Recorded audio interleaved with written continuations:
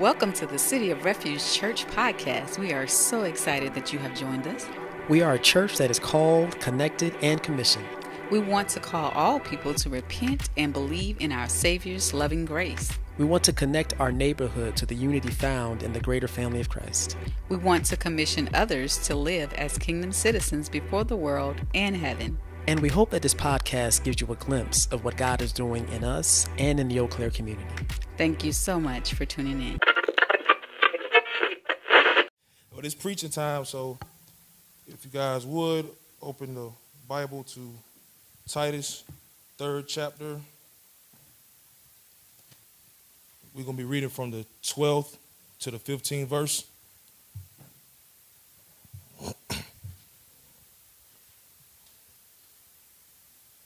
Amen. When I send Artemis or Tychicus to you, make every effort to come to me in Nicopolis, because I have decided to spend the winter there. Diligently help Zenas, the lawyer, and Apollos on their journey, so that they will lack nothing. Let our people learn to devote themselves to good works for pressing needs, so that they will not be unfruitful. All those who are with me send you greetings. Greet those who love us in the faith. Grace be with you all. Amen to the reading of God's word.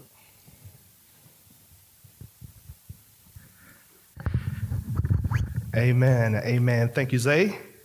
Thank you, Zay. And thank you, worship team. Good job, y'all. Look at y'all. Amen. Yo, we be fighting, we be arguing with each other. It's all love. It's like big kids. We just come together and just start fussing at each other. But I'm so thankful for our worship team and all that the Lord has continued to bless us with.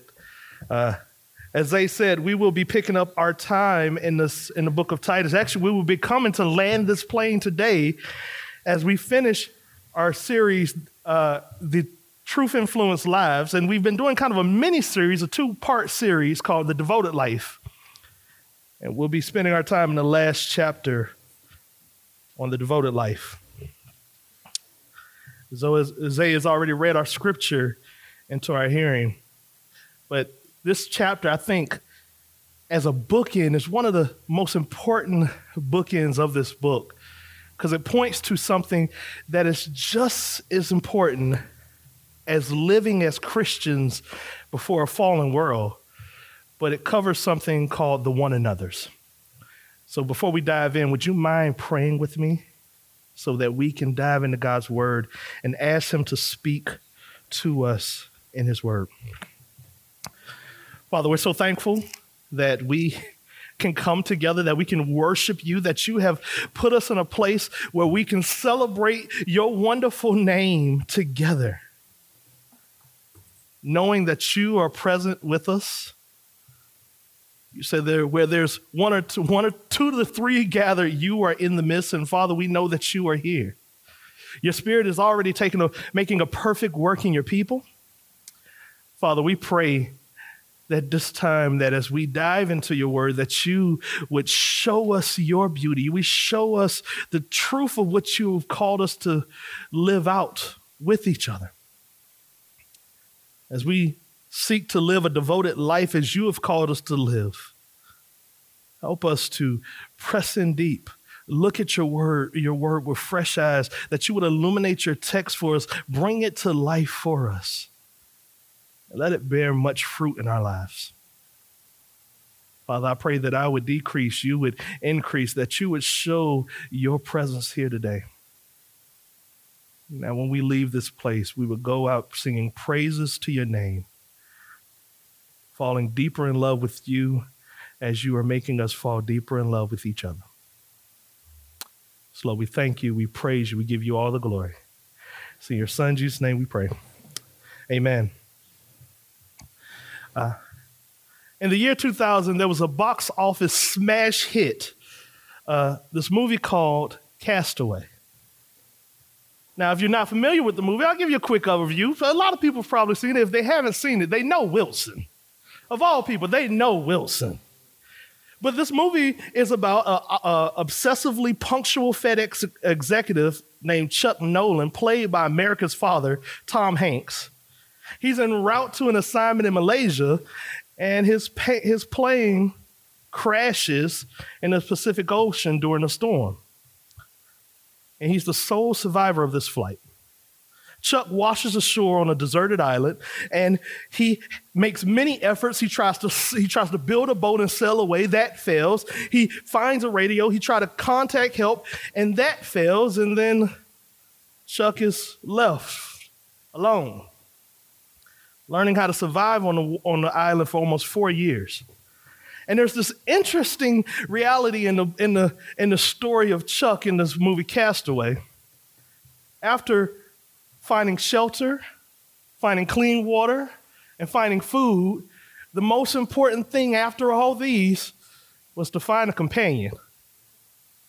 He found this handmade volleyball, and he had a cut on his hand, and he touched the volleyball, and it left a kind of a handprint on the volleyball that he created a face-off with, and he named him Wilson. I think Castaway teaches us a very deep and valuable lesson that none of us were made to live on an island by ourselves. It's kind of interesting that right after all these things to find all these efforts of trying to survive, the one thing that he knew would keep him alive and mentally still able to be there after finding food, water, and shelter is a friend. I think this teaches us a deep and valuable lesson. We're meant to have friends. We're meant to have relationships. We're meant to be with one another.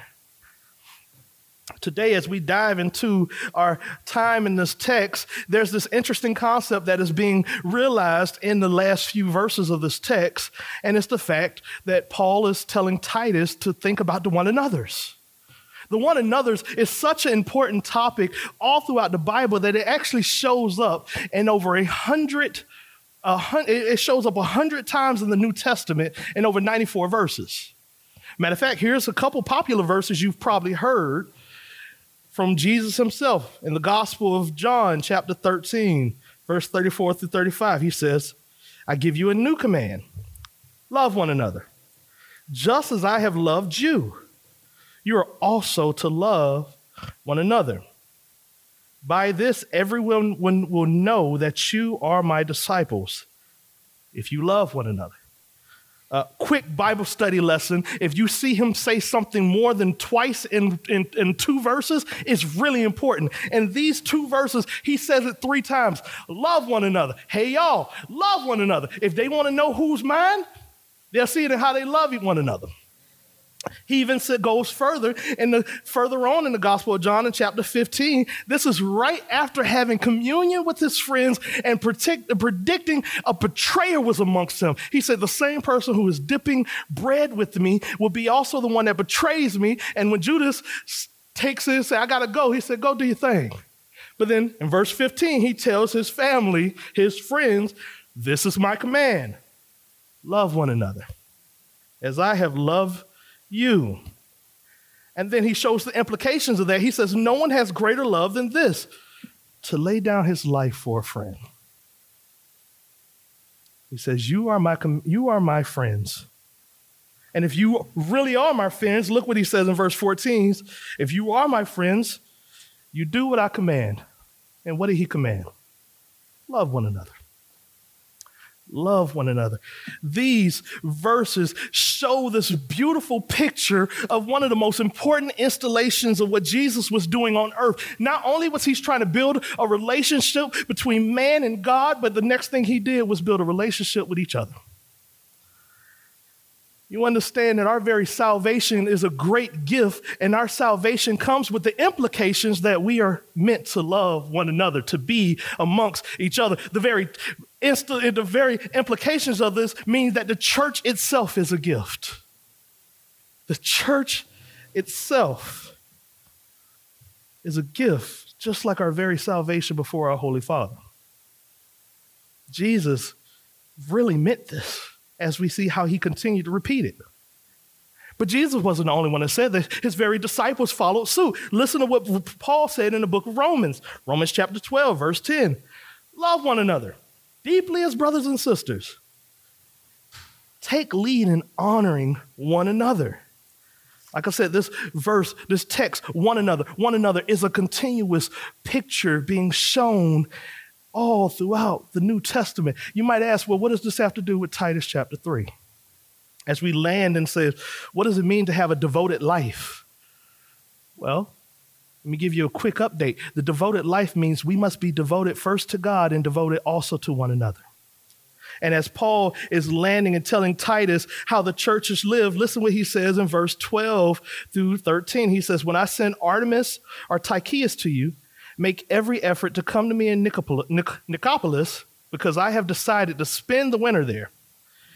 Diligently help Zenas the lawyer and Apollos on their journeys so they will lack nothing. Paul is trying to tell us right here that a devoted life means we take care of one another, making sure we lack nothing. Paul is saying, hey, I'm going to send back either Artemas or I'm going to send Tychicus to you. I don't know which is coming to you today, but when he gets there, make sure they're good. These are your brothers. Love them, care for them, make every effort to be with them. Take care as they come to them. And matter of fact, while you're at it, I might be in Nicopolis. I'm about 200 miles away from Crete, but I would love to see you also. I would love to spend some time with you also. I'm going to spend my winter here. If you get some time free, come and see me. This is what it means to take care of one another. To think of your brothers and sisters' need over and over, making sure my brothers and sisters aren't in need, right? They don't need nothing, right? They're not lacking anything, right? Nothing is going wrong in their life. And I know you hear this and you're like, what? Because this is so countercultural to our individualistic society. Because our culture says, no, you take care of your own needs. Nobody's going to worry about if you lacking nothing or not. You take care of you and your household. And there is some truth there. We should work. The Bible says the man don't work, he doesn't eat. We should put every effort to make sure that we are taking care of what we can take care of, but we're not meant to do that by ourselves. We're not meant to live in that reality by ourselves. I'm so glad that Zay came up and gave that testimony earlier. Said, man, you've been loving me and all my kids, because I could tell you that's one of the things I see bubbling up in this church. The other week when I looked up, as I was preaching, I just looked up and I just saw kids being held, all in different arms.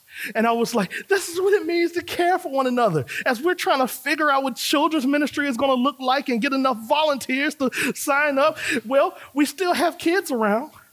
And they need to be loved. They need to be cared for, because they are also one another's to us. They are of our body. And you guys stepped in. You were present. Not distracted, not seen as a hindrance, but seen as an opportunity to make sure that your brothers and sisters, both the parents and also these children, would lack nothing. That they would be loved, they would be cared for. I want you to understand, as City of Refuge, this goes into our very DNA. We are people who said we have been called by Jesus first. We are loved by Jesus, so we respond to that calling to him. But once we respond to that, he's connected us first to him, but then he connects us to each other. And we live as this growing family that's coming together slowly to show off his kingdom. And we're just trying to follow suit, as the church did in the beginning. We see this same thing in the very inauguration of the church in the book of Acts. In Acts chapter 4, verse 32 through 35, it says, now the entire group of those who believed were of one heart and mind. No one claimed that any of his possessions was his own, but instead they held everything in common. With great power, the apostles were giving testimony to the resurrection of the Lord Jesus, and great grace was on all of them. For there was not a needy person among them, because all those who owned land or houses sold them, brought the proceeds of what was sold, and laid them at the apostles' feet. This was then distributed to each person as they had need. The very conception of the church, the first thing they did is say, hey, now we're a new people coming together. We're under this new king, and we have to make sure everybody in our kingdom is taken care of. And as City of Refuge is looking more and more like his kingdom, we say, hey, we got to make sure everybody in this kingdom, in this church, is taken care of. And again, this seems so strange in a society where the church is seen as a place to go and just get what you need, not as a place to go and make sure your brothers and sisters get what they need, caring for one another. And Riverside, the church that sent us out, they have they have a value that says they have active rest. And it means that they give rest to one another. This value might not be one of our values that stick out, but it's definitely in the DNA. As a people who are present, we say we believe in being present. We value being present, which means we value being in the facility, not just around each other, not just sitting near each other, but knowing what's going on with each other. Making sure everyone around us is okay. Now, this may feed into some people's shame because they might never tell what they really need. The church is a place where many people are afraid to express, I need help. I need relationships. I need help in these ways. I need people around me. This church can sometimes be a terrifying place to be at because so many testimonies of people who have been hurt by the church. That's true. But the church, the same place that have these problems, is the same place that have the solution to these problems. We're people who know what grace is, to know what mercy is. We know we're people who once lacked something and know what it means to be fulfilled. And that's what we should extend to each other. So I want to challenge those who may need help. They might feel like they're lacking something. Go and tell your brothers and sisters what's going on in your life. Open up.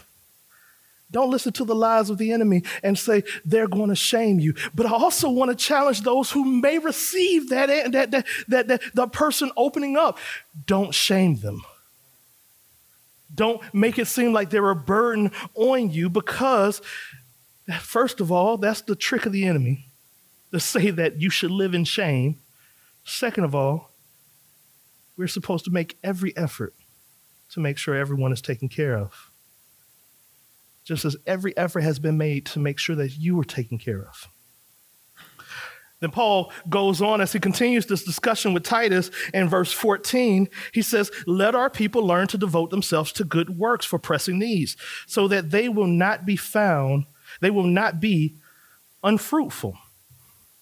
As we devote ourselves to this life of caring for the one another, as we take care of one another, it helps us produce fruit. This is an interesting concept. So y'all know back in 2020, the world shut down because of the pandemic. I was at home bored just like everybody else, so I got into a wonderful thing called gardening. And there's this interesting thing I found out about gardening. As you're planting one plant, that plant needs other vegetation and other plants around it so that it will produce something. So to make it a little more plain, I have my tomatoes right here, and I'm like, yeah, my tomatoes going to start budding. But my tomatoes needed pollen from my dill and my herbs over here, and it also needed some pollen from my basil over here. And then I had some cucumbers down there, and I had some corn. It didn't make it, but I had all these different plants all around. And what they were doing was pollinating each other. As the pollen spread. Family, that's the picture of the church. A group of different people from different walks, different backgrounds, different ethnicities, just all these different people, and they help each other produce fruit. They help cross-pollinate. And here's the hard thing about being around people different than you sometimes, is it's uncomfortable. My tomatoes, you needed 2 feet to plant the tomatoes. They need about 2 feet because the vines run a certain way. But then you have other plants, they only needed a couple inches. If I put these two plants too close together, they could choke each other out. But they needed each other, so they had to be in proximity of each other. I just had to figure out how far I could put them. That's the same way God is putting His church together. Strange and unique people. We are all strange and unique people. Don't worry. We are all strange. Every time people ask me, explain your church, I say, well, we're peculiar. It's biblical, y'all. We're peculiar people. You know, you come to our church, you hear about anime and hip hop, and then you hear about apologetics and church history, and then somebody might jump in and start talking about anatomy and biology. It's just the weirdest thing. But yet, God has put these people together to start producing a fruit with each other. It's interesting that Paul, when he talks about the fruit of the Spirit, if you actually pay attention to the fruit of the Spirit is not really a lot about how it's affecting you personally, but it's the implications of how it affects those around you. Listen to the fruit of the Spirit in the book of Galatians. Galatians chapter 5, verse 22 through 23. But the fruit of the Spirit is love, joy, peace, patience, kindness, goodness, faithfulness, gentleness, and self-control. The law is not against such things. Now, if you look at these fruit, why would we need love unless we had to put our object of love on someone else, on others around us? Why would we need patience unless we're going to have people around us that's going to test our patience? You said that a little too loud, Leah. Why would we need kindness unless we had to show this kindness to others? Why would we need to be good unless this good would benefit others? And gentle. What do I need to be gentle for? Unless I'm being gentle to someone else. It's funny that all of the fruit of the Spirit that Paul is talking about is not just for the life of the believer, but it's for the life of those around the believer. Church, I think our text is telling us a very vital and important thing, that our devoted lives should benefit not just those who don't know Christ, but those we call brothers and sisters. This is why we need the church. This is why we need to be in community together. This is why we need to be fellowshipping together. Because God uses strange people like me and you to grow each other up and to show himself off. The very reason that the church was put together, as Jesus said, I first loved you. How did he first love us? Well, he lived sacrificially. He laid everything down from us. Divine literally came to earth, died on behalf of the undivine, and he made us divine. He made us righteous. It's what Martin Luther called the great exchange. He exchanged our sin. Our sin is our rebellion towards God. He literally said, hey, let me get that off. You can't handle that. I'll take it on myself.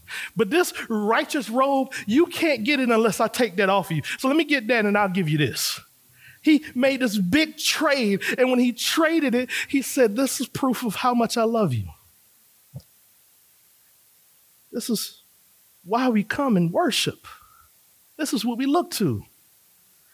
This beautiful reality that we are now have access to the perfect and the Holy Father. That us, who were once objects of destruction, have now been considered treasure. But that treasure was not a treasure to stay alone. Once he made us treasure, he put other treasure pieces around us. He put other objects that once was set up for destruction around us and around himself. And he said, now look at them. Look at my treasures. And as we're sitting in this place together, sometimes these treasures rub each other and they bump against each other, but they're creating something so beautiful. That's why the church exists, family. That's why we're so important. And for those who feel like they don't need the church, I don't need the church. It's just me and Jesus. Nowhere in the scriptures, even when he says, I left the 99 to go get the one, he didn't stay out there with the one. He brought the one back into the fold so that they would produce more. We are meant to live life together. We are meant to be together. We are not meant to be castaways on an island by herself, talking to Wilson. We're not meant to live that way. Yet sadly, so many times we do live that way. We do run to that which is comfortable. The lie of the enemy is saying, stay where it's comfortable. God is happy with you there. And that is not the truth. That is not the truth. He says, those who seek to find their life will lose it. but those who are willing to lose their life on my behalf will gain it. Us coming together is literally us giving a part of our life together. Matter of fact, 1 Peter chapter 2, where it talks about these living stones coming together. These are living stones who are living sacrifices, living broken before each other, but he's building them up for his presence to be in the dwelling place. That's why we exist. That's why the church exists. That's why we are supposed to be here together. But I understand there's a lot of bad demonstrations of church. There's a lot of unhealthy images of what the church is. Too long have we lived as a people who just went to church to get a special word for us, to get a recharge from us. It's not what we're supposed to be. That's not what it was about. It was always about this greater kingdom of people coming together, declaring and showing off their love for God for all man to see as the objects that he used for his worship. That's what we're here for. But not just our local church. Let's end off this chapter. Look at verse 15. Paul, as he's writing to Titus and Crete, he said, all those who are with me send you greetings. Greet those who love us in the faith. Grace be with all of you. Family, City of Refuge, I pray it's going to be a special church. We're going to be a wonderful, united people, but we're not the only church around. We have wonderful brothers and sisters in Christ, and they greet us. Man, I have testimonies. The celebration is just testimonies of God's faithfulness through his people. Just a couple I can name off the top of my head. We have Riverside, who came and loved us. They kind of held us together, helped build a core, and then sent us to be missionaries in this area, and they have been with us every step of the way. Then we have Columbia Prayers, who gave us a home to go to for the first 6 months of our reality. And they was like, you can call us home because you're family. We greet you as family. We have Belmont, who has welcomed us in for 6 more months, who have given us a home to stay for a season. And they say, y'all are family. Even the cookout we have yesterday is a testimony of God's church working to love on his people, because we had Midtown Two Notch, who bought a brand new grill for us to have a cookout in the community. And this is just a short list of all the churches who have been right with us every step of the way, greeting us as fellow brothers and sisters. This is how God's bride works. We are one local church and a community of many other churches. We are linking arms with other brothers and sisters in other churches, holding up the bloodstained banner. Jesus is our King, and we want to show it off for our city to see. That's why we exist. That's why we're here. And I pray that's why we continue to exist, and that's why we continue to be here. And sometimes when you find a local church, the local church might not be the best place. That local church might not be the best place for you. But we have other brothers and sisters and other local churches that we would love to say, that's family too. Find out about that family. Now, what does that mean for us? Well, that means for us to live devoted, we first have to be devoted to Christ and the gift that he has given us, the way he has loved us, and then we have to be devoted to his bride, because they go hand in hand. They are together, and one day his bride would be as perfect as he is. He's coming back for an unblemished and unstained, beautiful bride, and we will be in the number. For you today who may not know of this love. Maybe you don't even know about the love of Christ, how he came and sacrificed everything on our behalf so that we would be a wonderful possession of his. Maybe today is your day to find out about this wonderful love. But if you have declared, no, I love him, I know him, I trust him, well, then maybe today is your day to find out about how do you love a local church? How do you be involved with a local church? How do you live as one another's in a local church? Since Jesus saw it as just as important, we want to see it as just as important. Have you experienced his love first? And if you haven't, we would love for you to experience it. But if you have, and you haven't experienced the love of a church, We would also love for you to experience the love of a local church as we live as a called and connected family, as commissioned ambassadors for his kingdom together. Strange and different folk who are just trying to point to his wonderful glory.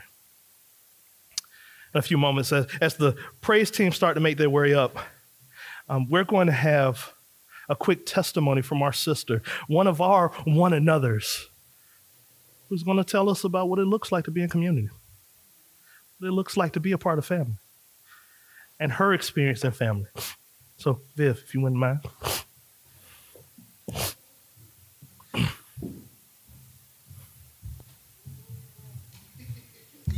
Thanks, B. Hey, friends. You know me. My name is Vivian Christmas.